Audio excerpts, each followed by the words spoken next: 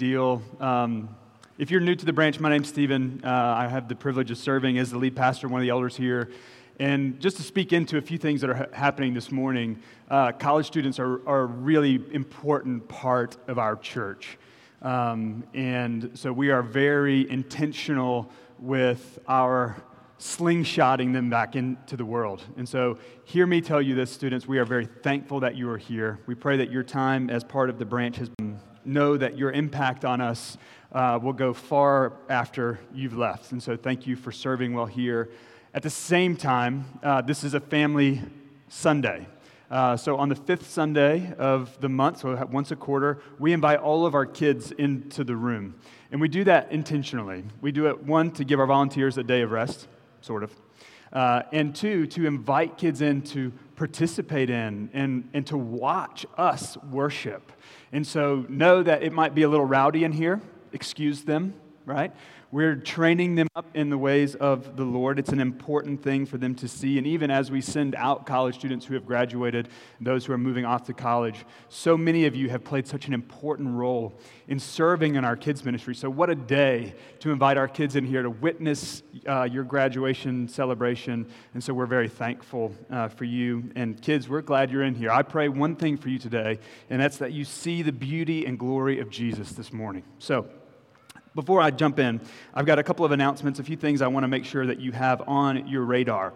The first is tonight is family reunion right here at the Park and Rec. If you can let us know you're coming, it may be too late for that, but go ahead and do that so we know how to set the room, and we'll have a meal and enjoy. We're going to hear from Greg and Debbie, who are here somewhere. Everyone is in the room, so no one's serving in kids today. You're all serving in kids today. So Greg and Debbie are going to share their story, which I'm very excited about. So I hope you'll come join us tonight here for family reunion. Next Sunday, we have tried to be very intentional as a church about gathering to pray. And so before we lose momentum, before we lose the importance of this day, I want you to hear me say, of all the things that we do, gathering together as brothers and sisters to pray is the most important task we have. And so I don't say that to make you feel bad about not coming, okay? Or to have the back room full of people to pray. Just know that if we are praying together as a people, the Lord goes before us. And so I pray that you'll join us. That's at 9 here in the back room. And so we usually go from 9 to 9:30, and then we're ready for the service at 10, all right?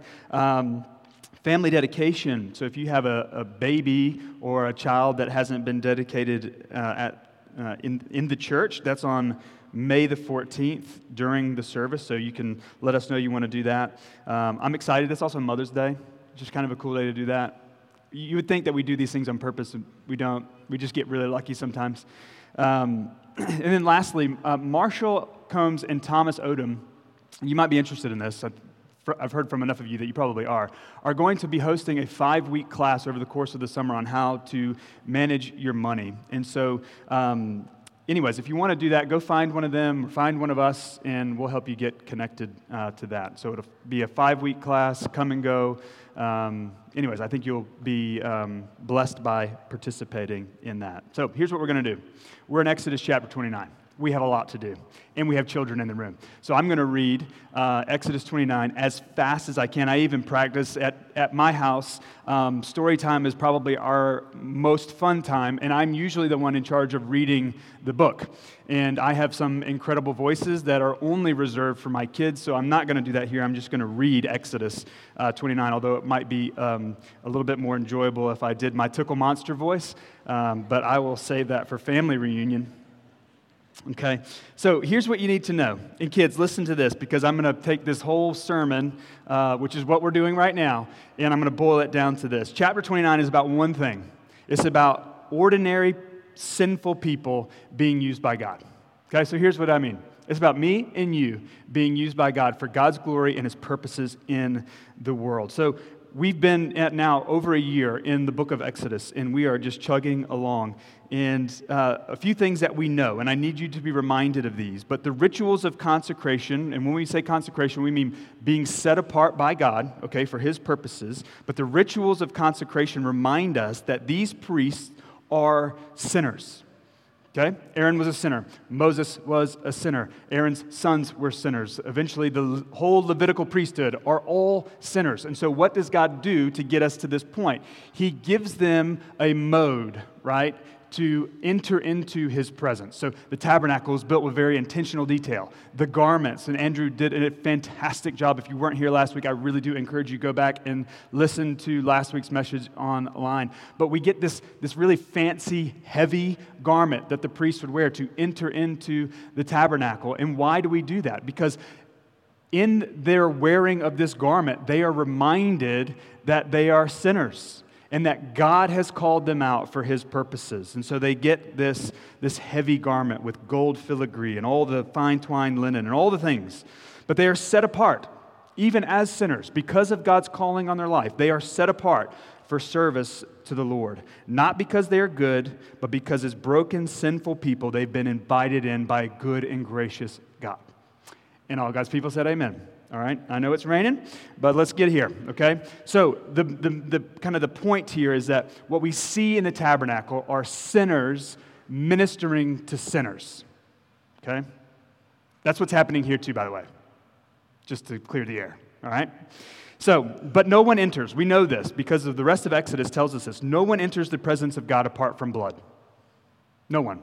So we're going to see a lot of blood today. We're going to see bulls. We get to say dung today. Kids, okay? We get to say dung. We saved this for you. But no one enters the presence of God apart from blood. But the priests needed a Savior. They needed a sacrifice to atone for their sins before they could serve God in the tabernacle. And here's the kind of the beauty in all of this. Because of their calling and God's promises, they can walk boldly into the tabernacle, and the high priest can walk boldly into the most holy place, confident that mercy will triumph over judgment. Can you imagine the first generation of priests who they know that if they walk into the presence of God, apart from a sacrifice, they die? Right? So imagine being the first guy to be like, okay, I'm going to go in there. If I don't come back, just know we didn't do it right. Do it different the next time. Right?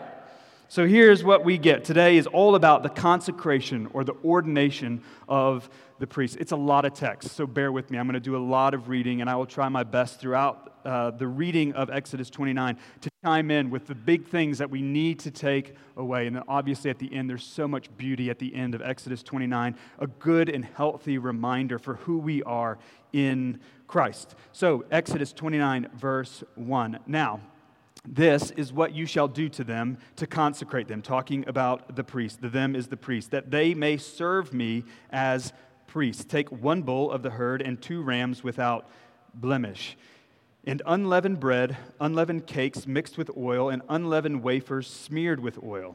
You shall make them of fine wheat flour. You shall put them in 1 basket and bring them in the basket and bring the bull and the 2 rams. Verse 4, you shall bring Aaron and his sons to the entrance. See who gets there first. The sacrifices come first. The offerings come first, and then the priests come. Bring Aaron and his sons to the entrance of the tent of meeting and wash them with water. So the first way that they're consecrated is they're washed with water. Okay, so there's going to be 4 ways that these priests are consecrated, okay? And we're going to come back around these of how we are consecrated as followers of Jesus today. But the first one is they're washed with water. Now, this isn't like a sprinkling, okay? They don't just sit back with a soaker hose and just give them a quick thing. This is a rigorous washing, okay? This is like the shower that the 14-year-olds in the room need to go have after church today. This is a deep cleansing, but the priests are washed with water. Verse 5, then you shall take the garments, these are the garments that we talked about last week, and put on Aaron the coat and the robe of the ephod, and the ephod and the breastpiece, and gird him with the skillfully woven band of the ephod.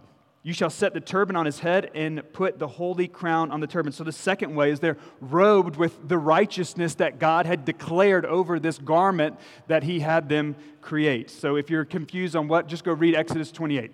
Okay? All the details in this garment is how God issues his righteousness onto these people. So they're robed with righteousness. Verse 7, you shall take the anointing oil and pour it on his head and anoint him. The third way that they're consecrated is that they are anointed with oil. It's a lot of oil, too, by the way. okay? So they would pour it on their head, and it would drip down their beards. It would hit their feet. They were covered in oil. Verse 8, then you shall bring his sons and put coats on them. You shall gird Aaron and his sons with sashes and bind caps on them, and the priesthood shall be theirs by a statute forever. So once they are established as priests, they are priests forever. Now, one of the things that we're going to learn over the next couple of weeks looking forward in Exodus is that Aaron's family is pretty dysfunctional, okay? They get a lot wrong, and yet God is still gracious and still pursues them and still sets them apart for his work in the world, okay?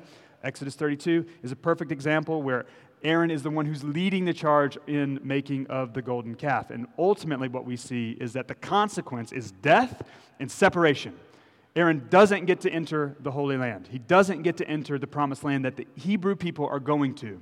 Okay? They've been wandering now for 40 years. Aaron doesn't get to see it. But, end of verse 9, thus you shall ordain Aaron and his sons. Their disobedience doesn't catch God off guard.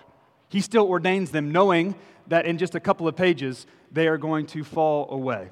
Verse 10, here we go. All right, I'm going to read for a minute here. We're going to get the sacrifices. We're going to see some blood. This is where the dung happens, okay? All right? I think that's funny, all right? You don't get to say that often in church, and it's okay, right? Usually if I say poopy words, I get in trouble. Today I get to say them, and I get to keep my job. All right, verse 10, then you shall bring the bull before the tent of meeting. Aaron and his sons shall lay their hands on the head of the bull. Okay? What they're doing here is they're taking their sin and they are laying it in a physical form. They are laying it on the bull. Verse 11, then you shall kill the bull before the Lord at the entrance of the tent of meeting, and shall take part of the blood of the bull and put it on the horns of the altar with your finger. And the rest of the blood you shall pour out at the base of the altar. You shall take all the fat that covers the entrails and the long lobe of the liver and the 2 kidneys with the fat that is on them and burn them on the altar. Verse 14, but the flesh of the bull and its skin and its dung you shall burn with fire. Where does it say burn it where?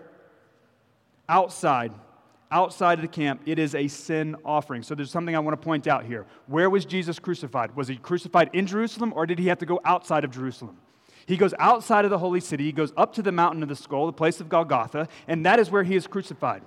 Because it is our sin that was laid on him. It was our junk that was laid on him. That ultimately is what died on the cross.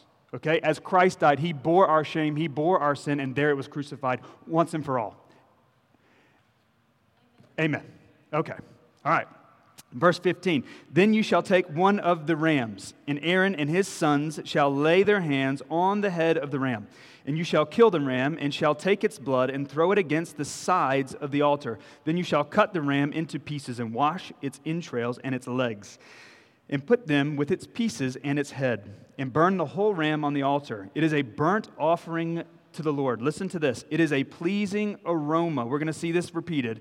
A food offering to the Lord. Now, a reminder from about a month ago, God doesn't need food for sustenance, okay? He craves the meal, though, right? He craves what we see around a table. The familial, when you sit down at Thanksgiving, right, and you just pretend that everything is okay, and you sit and enjoy dinner together, all right? God enjoys communing with his people.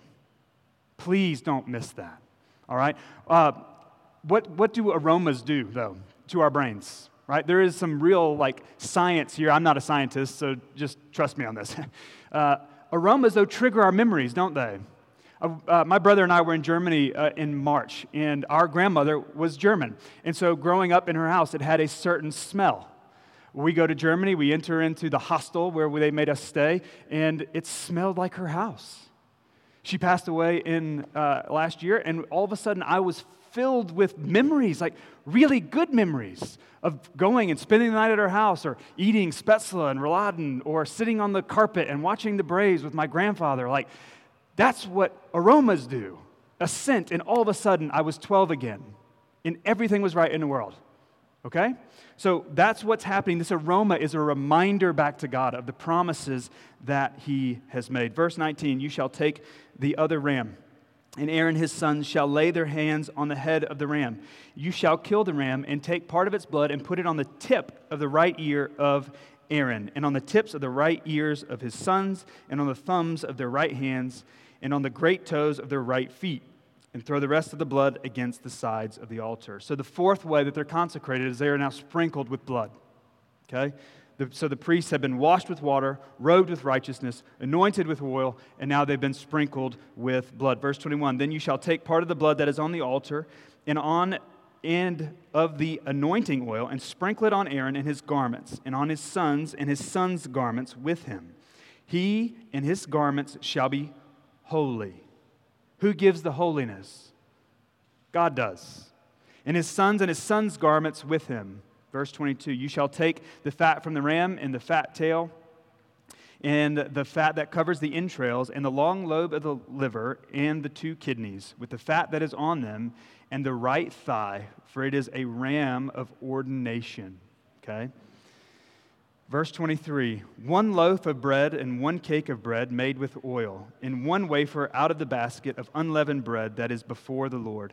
You shall put all these on the palms of Aaron and on the palms of his sons, and wave them for a wave offering before the Lord. Then you shall take them from their hands and burn them on the altar on top of the burnt offering as a pleasing aroma. See the repetition. Before the Lord. It is a food offering to the Lord. Verse 26, take the breast of the ram of Aaron's ordination and wave it for a wave offering before the Lord, and it shall be your portion. And you shall consecrate the breast of the wave offering that is waved, and the thigh of the priest's portion that is contributed from the ram of ordination, from what was Aaron's and his sons. It shall be for Aaron and his sons as a perpetual due from the people of Israel, for it is a contribution.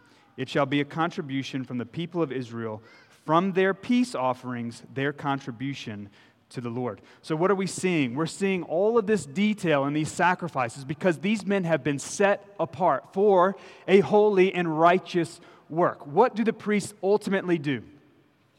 They petition on behalf of God's people to God. They are the conduit to the presence of God. Okay? So here's the way that this works out. You have sin in your life. What do? You come to the priest, you confess your sin, you bring a poor animal, and that animal, then its bloodshed is then your redemption. Thank God we don't do that anymore. They don't like us putting water on the gym floor. Can you imagine having blood all over the gym floor? Okay? Let's keep going. Let me do this too, because this is a lot.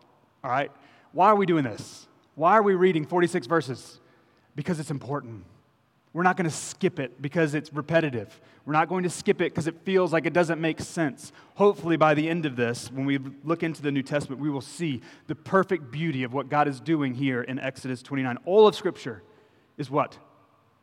Profitable. All of it.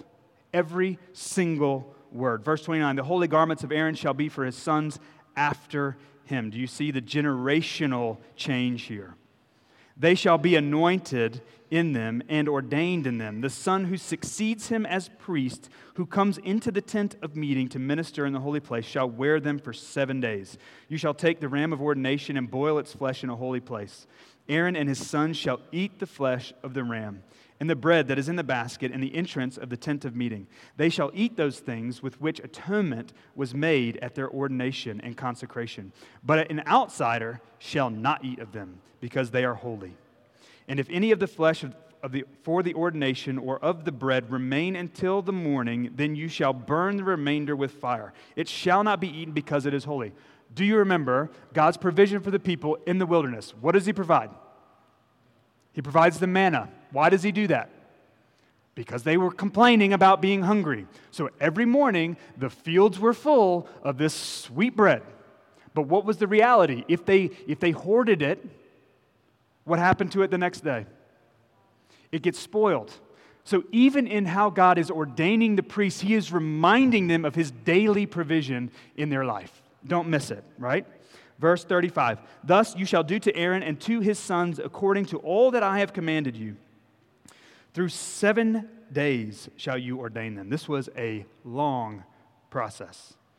Every day you shall offer a bull as a sin offering for atonement. Also you shall purify the altar when you make atonement for it, and shall anoint it to consecrate it. 7 days you shall make atonement for the altar and consecrate it. and the altar shall be most holy. Whatever touches the altar shall become holy. Verse 38. Now, this is what you shall offer on the altar: 2 lambs, a year old, day by day, regularly. 1 lamb you shall offer in the morning, and the other lamb you shall offer at twilight. This is the original daily quiet time, okay? Verse 40, and with the first lamb, a 10th measure of fine flour mingled with 1/4 of a hin of beaten oil, and 1/4 of a hin of wine for a drink offering.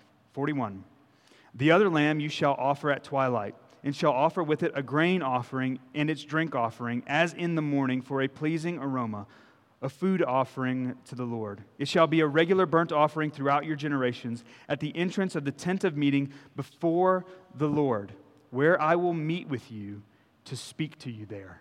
Don't miss it. There I will meet with you, and there I will speak to you. Verse 43. We're close. There I will meet with the people of Israel, and it shall be sanctified by my glory. It shall be sanctified by my glory. I will consecrate the tent of meeting and the altar. Aaron also and his sons I will consecrate to serve me as priests. Verse 45, and here is the whole point, 45 and 46. I will dwell among the people of Israel, and I will be their God. How many times do we need to hear that? It seems like week after week, God is reminding, you will be my people, and I will be your God. They shall know that I am the Lord their God, who brought them out of the land of Egypt, that I might dwell among them. I am the Lord their God. You see, there's beauty in what's happening. There is rich significance in what's happening with the bull, what's happening with the rams. Because as they participate in these sacrifices, God is continuing to call them out for His purposes. Okay? So the priests needed a sacrifice to be brought back into the presence, and as they do that, God is consecrating them. He is setting them apart. They are different. They are other. Okay? But it's for His purpose, for His glory. So what about us? Why am I wearing a golf shirt and jeans and not a big, heavy robe? I tried to get a robe. We didn't have the budget for it. We also meet in a public space, so we're working on trying to get our own building, so we're going to save the garment for next year. But why do things change? What does this mean for us? And really the only point, and if you have your Bible, go over to Hebrews chapter 10. I'm going to read from a couple passages there. But Jesus is our great high priest. So if He's our great high priest, and He doesn't need a special garment to represent His holiness because He is holy in and of Himself. He doesn't need to be reminded with the tribes of Israel across His chest in stones, because the tribes of Israel, my name and your name, are stamped on His heart forever. He doesn't need it because He is holy and He represents us to God. So, let's see, where's the right ribbon? All right, Hebrews chapter 10, verse 10. It says this: we have been sanctified through the offering of the body of Jesus Christ once for all. Every priest stands daily at his service, offering repeatedly the same sacrifices, which can never take away sins. Hello. I'll read it again. Hear the word never. Every day, priests stand daily. This is exactly what God is telling them to do in Exodus 29. Every day. Every priest stands daily at his service, offering repeatedly the same sacrifices, which can never take away sins. But when Christ had offered for all time a single sacrifice, how many sacrifices? There was only one. It was a single sacrifice for sins. He sat down at the right hand of God, waiting from that time until His enemies should be made a footstool for His feet. For by a single offering, He has perfected for all time those who are being sanctified. It's the same word from Exodus 29. Verse 15, the Holy Spirit also bears witness to us, For after saying, this is the covenant that I will make with them. After those days, declares the Lord, I will put my laws on their hearts and write them on their minds. Then he adds, I will remember their sins and their lawless deeds. How many times? No more. This is the hope that we have in Jesus. That all the garbage in our lives, all the dung, he remembers no more. Not anything. So I don't care what you did last night. I don't care what decision you made on Monday. I don't care what's happening in your life. He remembers your sins no more. And so in repentance and forgiveness we turn. Verse 18, where there is forgiveness of these, there is no longer any offering for sin, because there was one for all time. So if you are in Christ, you are a priest.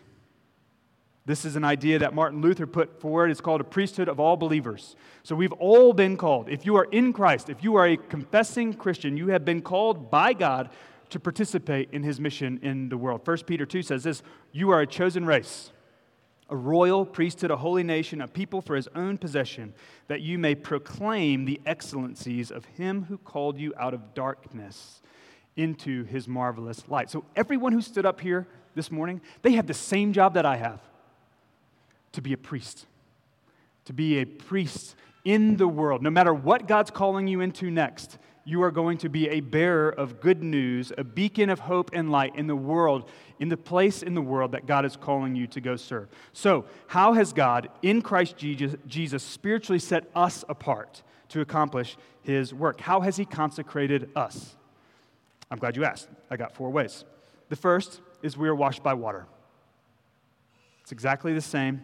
Titus 3, verse 4 says this, when the goodness and loving kindness of God our Savior appeared, he saved us, not because of works done by us in righteousness, but according to his own mercy by the washing of regeneration and renewal of the Holy Spirit, whom he poured out on us richly through Jesus Christ our Savior, so that, being justified by his grace, we might become heirs.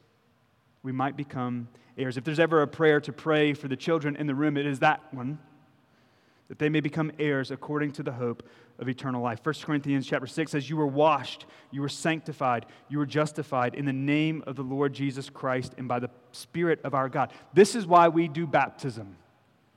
It is a symbol of the washing of our sins. It's a full-on immersion. If you were here at Easter and you were baptized, most of you went home really wet, okay? Some of you might have still had a little bit of dry hair. We'll redo it next year. But the idea is that what we're symbolizing is you're buried with Christ. You are washed. Your sins are now removed, and you're raised to, what do we always say? Newness of life, okay? That is what we're doing. So the second way that God sanctifies his people today is that we're robed with righteousness. Back to Luther, he calls this the great exchange. Galatians chapter 3 says, for as many of you as were baptized into Christ have put on Christ, a much more beautiful robe than what the priests had in the tabernacle. But it's weighty. Just like the robe that the priests had was heavy. To walk in the world as a Christ follower is a weighty responsibility. You have a task. It is one task, to go therefore and make disciples of all nations. That is what the weight of a Christian is. 2 Corinthians 5 says, for our sake he made him to be sin who knew no sin, so that in him we might become the righteousness of God. So the second way that we are sanctified is that we are robed with righteousness.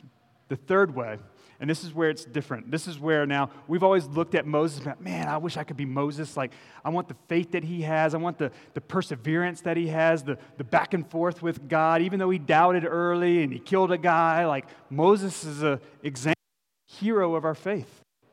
And this would be where Moses would look at us and he says, man, I want to be you. We are anointed, not with oil, but with his Spirit. Okay? We are anointed with his Spirit. 1 John chapter 2 says, when you have been anointed by the Holy One and you have all knowledge. 2 Corinthians, for all the promises of God find their yes in him. That is why it is through him that we utter our amen to God for his glory. And it is God who establishes us with you in Christ and has anointed us and who has also put his seal on us and given us his Spirit in our hearts as a guarantee. Stamped, signed, sealed, delivered forever. Forever. We are anointed with his Spirit. Now, if you've been in church at all over the course of your life, anointing is a word, depending on your background, that you either run to or you run from. Okay, so here's what I want to do. I want to kind of clear the table here. The anointing of the Spirit is something that happens one time.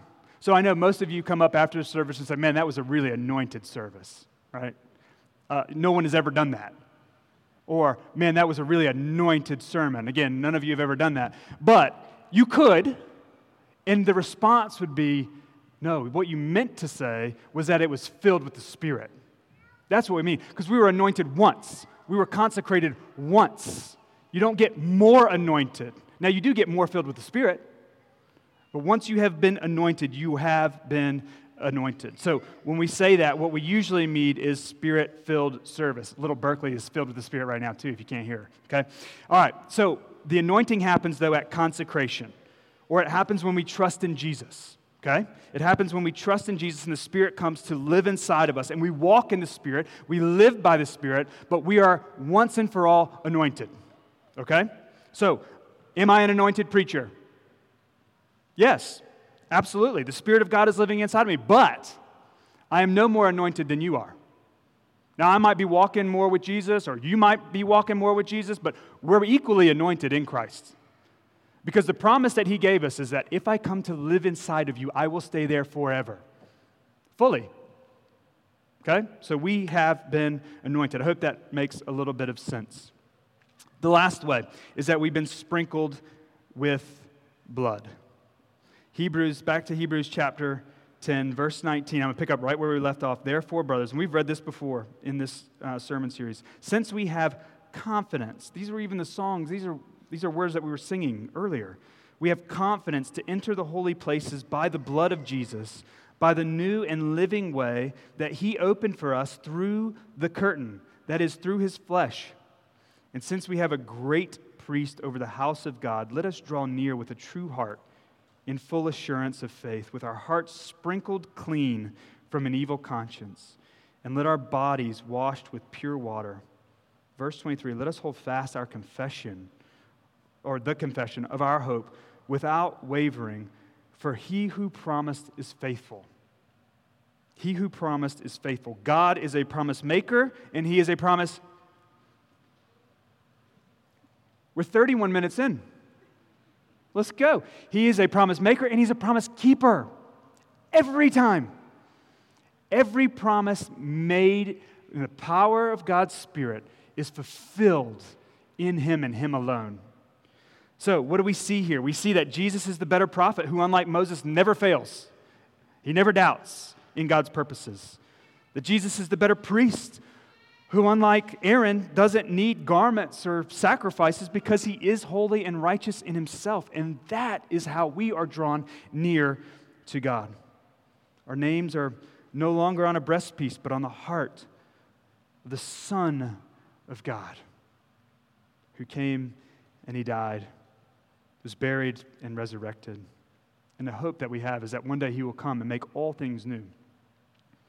So now we who are in Christ are priests, but we are also the dwelling place of God, since he lives in us. So now, the priest would enter into a tabernacle. Now, after the resurrection of Jesus, now we are priests and the tabernacle in the world. God is using us. 1 Corinthians 6 says, or do you not know that your body is a temple of the Holy Spirit?